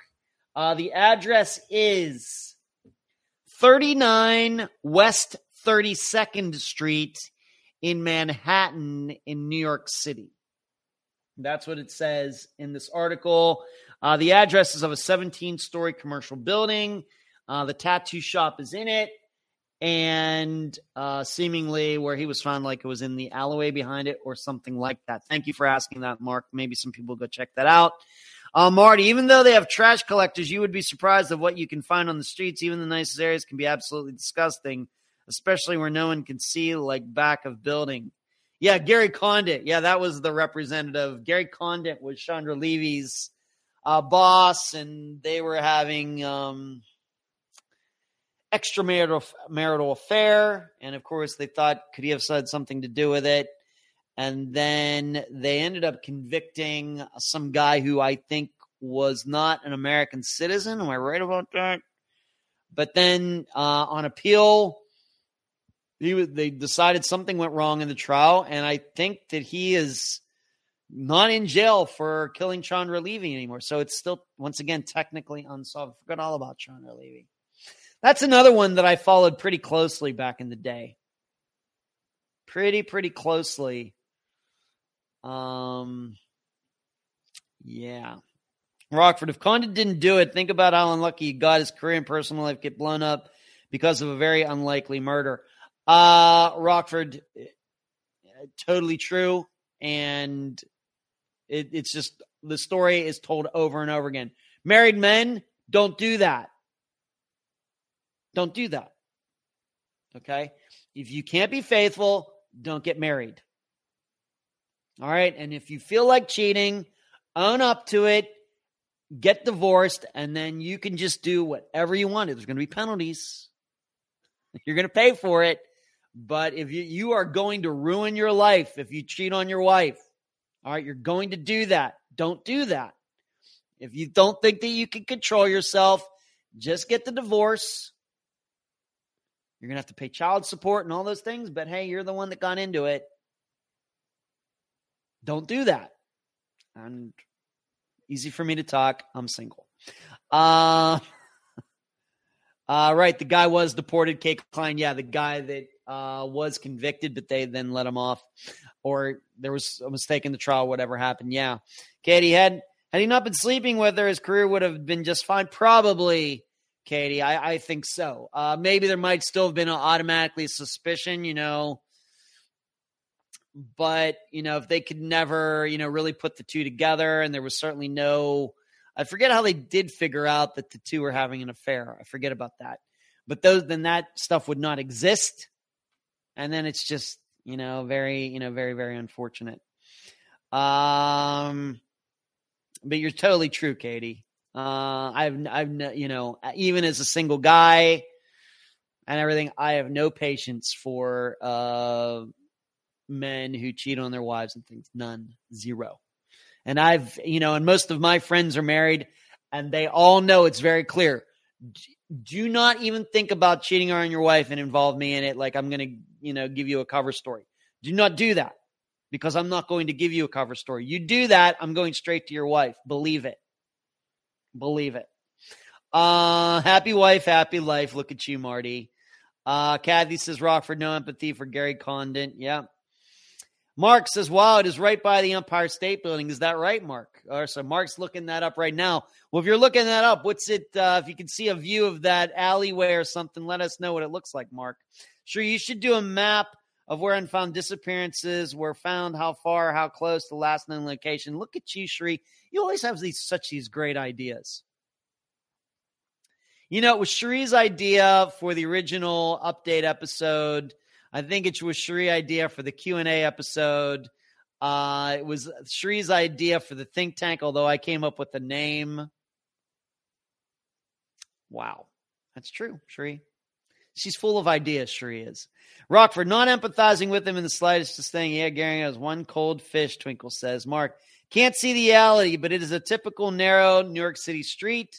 West 32nd Street is a busy area, always something going on. So that's just even raises more of the question. Of course, maybe we have to think, maybe he wasn't there the whole time. Maybe he was somewhere else and somebody brought him back there. Maybe we have to start thinking that maybe we shouldn't be so crazy about this and think that maybe he wasn't there the whole time. Maybe.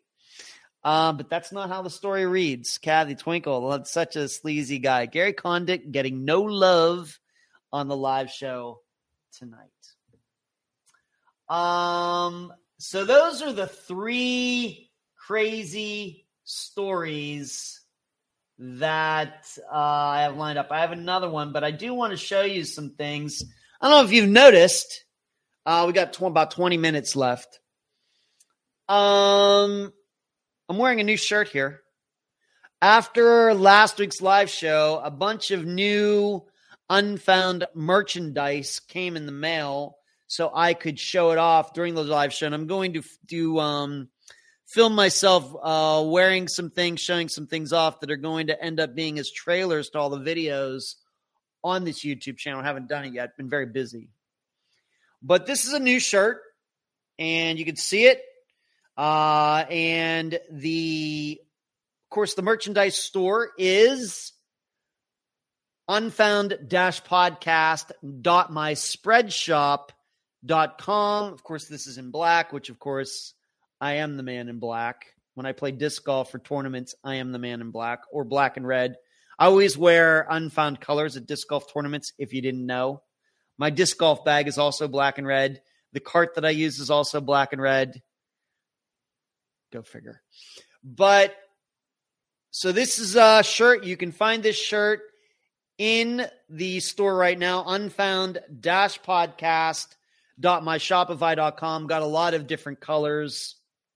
If you'd like to try out some different colors that are not, you want to try out some colors that are what we might call non-Unfound covers, like blue or yellow or something. They're all in there. But of course, for purposes of advertising and showing these things off, I get them in the proper colors. You can also get this in white. You can also get this in red, of course.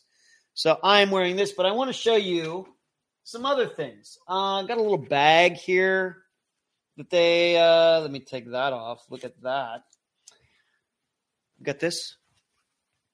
And in probably one way or another, I am going to be able to incorporate a few of these things into my disc golf game when I go out. So I got this bag. You can see how nice it is with the Unfound logo on this. You might use this. I see so many people. I'm a plastic guy. I go to Publix and, they ask me, is plastic okay? It's okay. I'm a child of the 80s. Plastic is totally fine. But I realize some people bring their own bags, like leather bags or cloth bags or something, so it's like, saving the planet or something. This could be used for that. Bring this. You want to do a little shopping? Got to go to the grocery store? Perfect bag for those of you who do not use plastic. All right, I got another shirt here. It is not in an Unfound color. It's actually in orange, and I think I did this by mistake. But here is, show this, and I know for all you audio people, sorry. Another Unfound shirt. There we go right there. I kind of like this other one better, but this is another one. You can get this in a variety of colors. You could get this shirt in that color, so that's another kind. And then I also got a bag in red.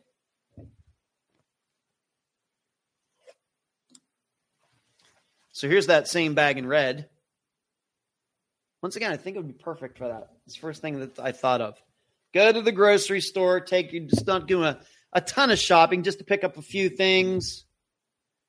And once again, for all you people who don't want to take the plastic bags, I think that would be perfect. And then in here, come on now.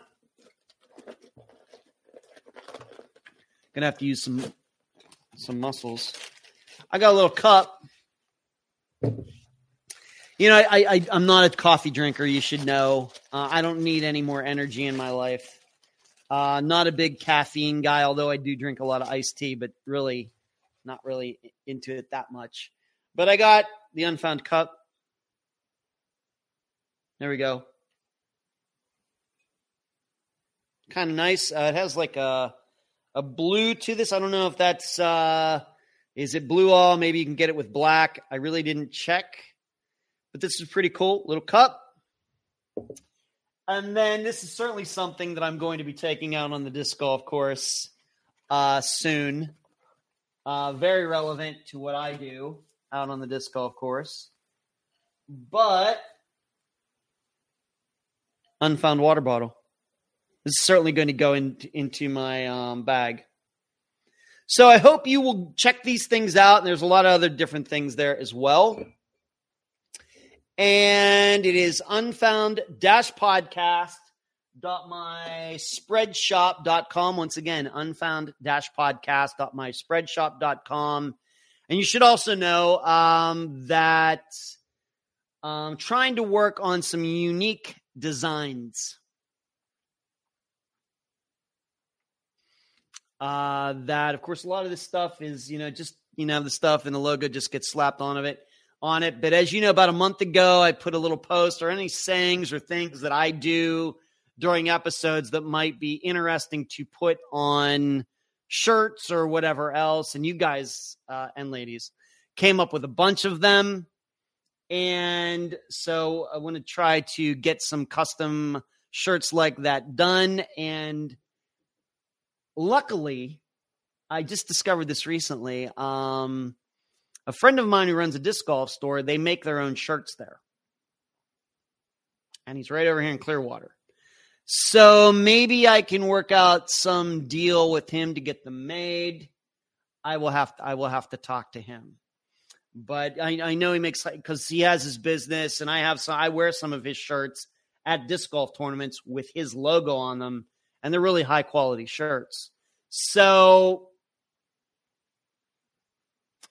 to talk to him on the list of things to do, but really make some things that are really, really unique. And so hopefully I can get that done and get those out maybe this summer and, get some of those things like they were never seen again. And I'll leave the theorizing up to you.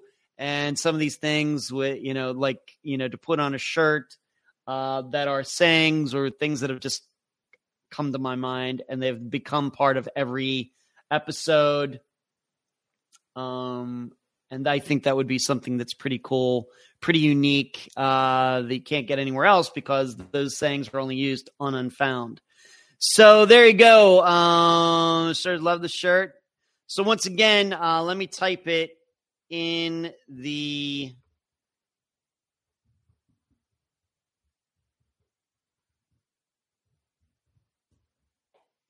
there you go. Use it the bag when you go to the coffee shop with your laptop. Funny you mentioned that, Puma. I've really not been getting out a lot recently, mainly because of I've been working on this something else that I want to mention before we get to this Friday's episode, that I continue to work on my How to Podcast Better Than Anyone series, and the videos are just about done. If you're just finding out about this for the first time, I've been working on this for some months now.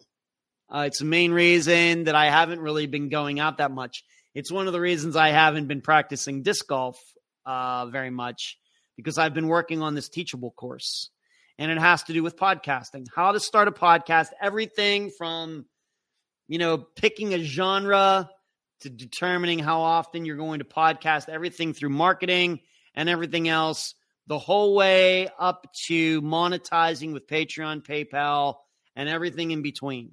Recording, what equipment you should use, all of it. Social media.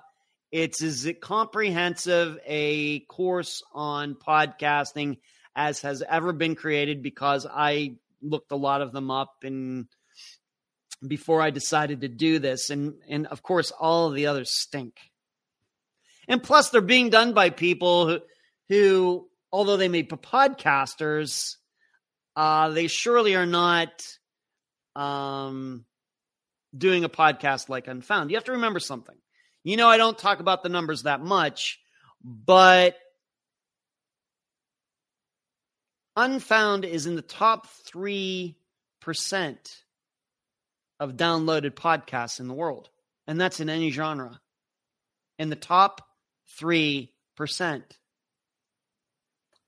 And so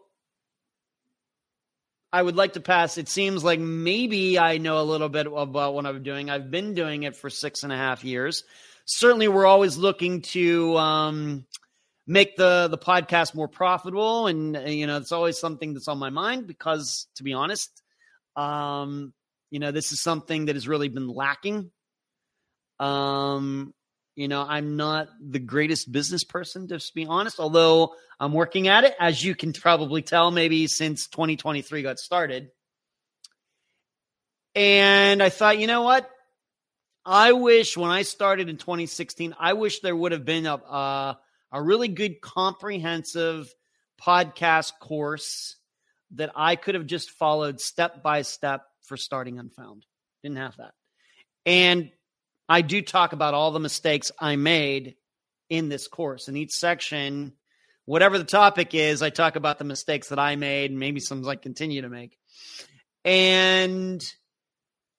But I've been working on this for all because I had to write it first, had to figure out how it was all going to be planned out. Then what I did was I had to record the audio,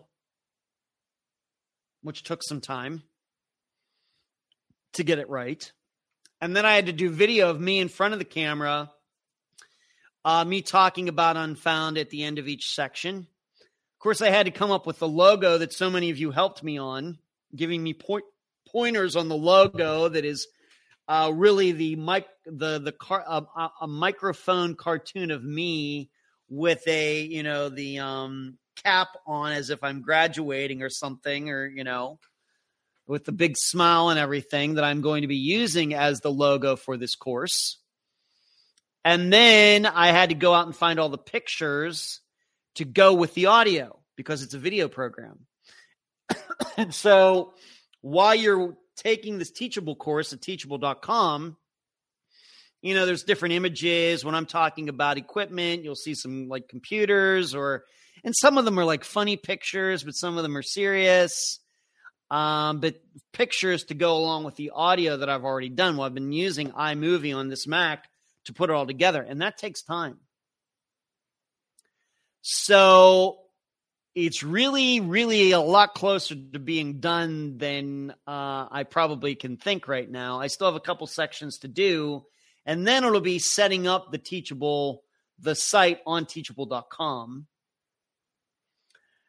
And then we're going to be doing some marketing. And so I'm hoping launch date will be the beginning of the summer, like June 1st. of 2023. So about a month and a half from now, I'm hoping. But this has been a long time coming. I've been working on this behind the scenes since the beginning of the year. And so I want to tell you all about that. And once again, it's going to be called How to Podcast Better Than Anyone. It's going to be on teachable.com. I'm going to tell you right now, it's not going to be a cheap course because you want, if somebody wants to podcast, all they have to do is follow everything here. They will not have to do anything else. Except, just get their podcast started and look for a podcast hosting company if that's what they're going to do and all that. But there's a lot of knowledge that I've gained over 6.5 years, and that's worth something. And it's for anybody. It doesn't matter if you're starting a true crime podcast, sports podcast, political podcast, video games. It doesn't matter. Even if it's something that's a little more rare, maybe you're going to do a podcast on archaeology. Maybe you're going to do a podcast on basket weaving or something like that. Anybody who's thinking about starting any kind of podcast should take this course. And I think it even can be helpful for people who already have a podcast and they're wondering, I'm only getting 2,000 downloads a month. What am I doing wrong? And I can kind of, you take the course, I think you'll be able to figure some of those things out. So that's been working on hard behind the scenes. Just have to finish this. Going to do a lot of marketing for it. But like I said, it's not going to be cheap. If you think you want to start your own podcast and take the course, it's going to be more than $2 a month on Patreon. That's for sure. But I think it's worth it. I think it's going to be money very well spent.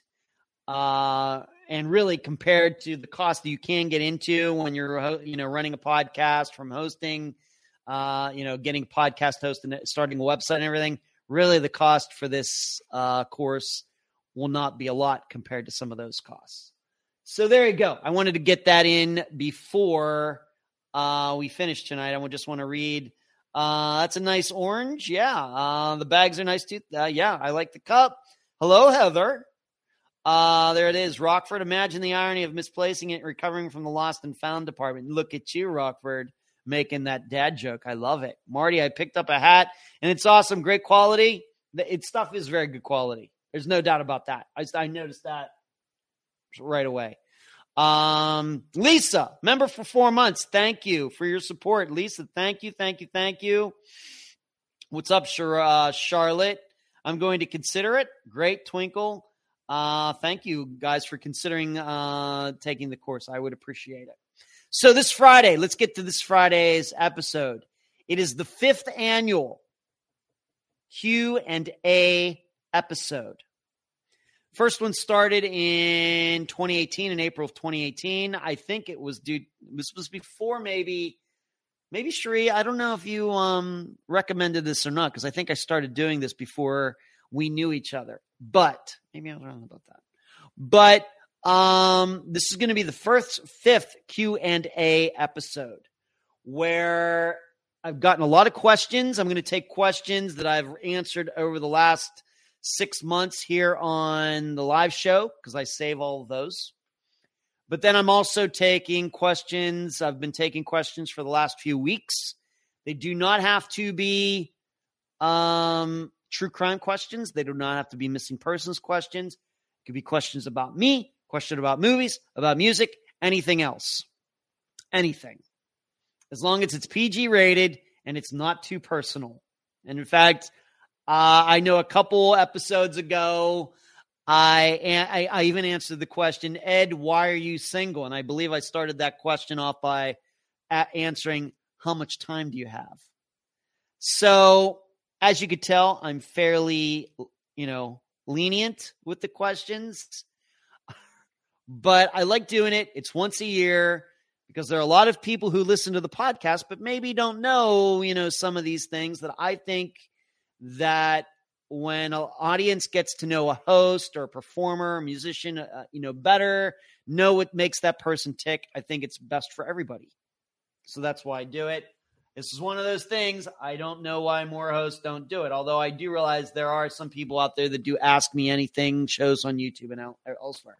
But here are just a sample of the questions I will surely be answering that you will hear on Friday. Somebody asked me about my favorite movies. I've already stated I'm going to answer the question about my thoughts on Phil Mickelson going to live golf and playing with the Saudis. That shouldn't be controversial at all. Going to answer a question about how we go about our business. How does an episode become an episode? I've gotten questions about what do I think about artificial intelligence and how is it going to affect disappearances? And I got a question about my voice. How do I take care of my voice for all the talking that I do? That's just a very, very small sample of questions that I will be answering that you will get to listen to on Friday. I don't know how long the episode's going to be. Really haven't figured that out yet. I'll know more about that tomorrow. But that's all I got. That is, be looking for that. So it's just going to be me on Friday, me and my voice. I hope you can stand it because then 2 weeks later, it's going to be update episode number 14. And once again, all you're going to get to do is hear me. I hope I don't kill all of you with my voice. So that's all I have. Thank you for watching tonight. I appreciate all the time that you give Unfound on Monday nights. For all of you people who are listening with the audio, thank you all. I just cannot thank you all enough. Once again, consider joining at patreon.com / /Unfound Podcast, paypal.me / Unfound Podcast. Become a member of this channel on YouTube by hitting the join button, unfound-podcast.myspreadshop.com. I think that's it. Good night, everyone. And Charlie, say hi to the boys for me. Good night.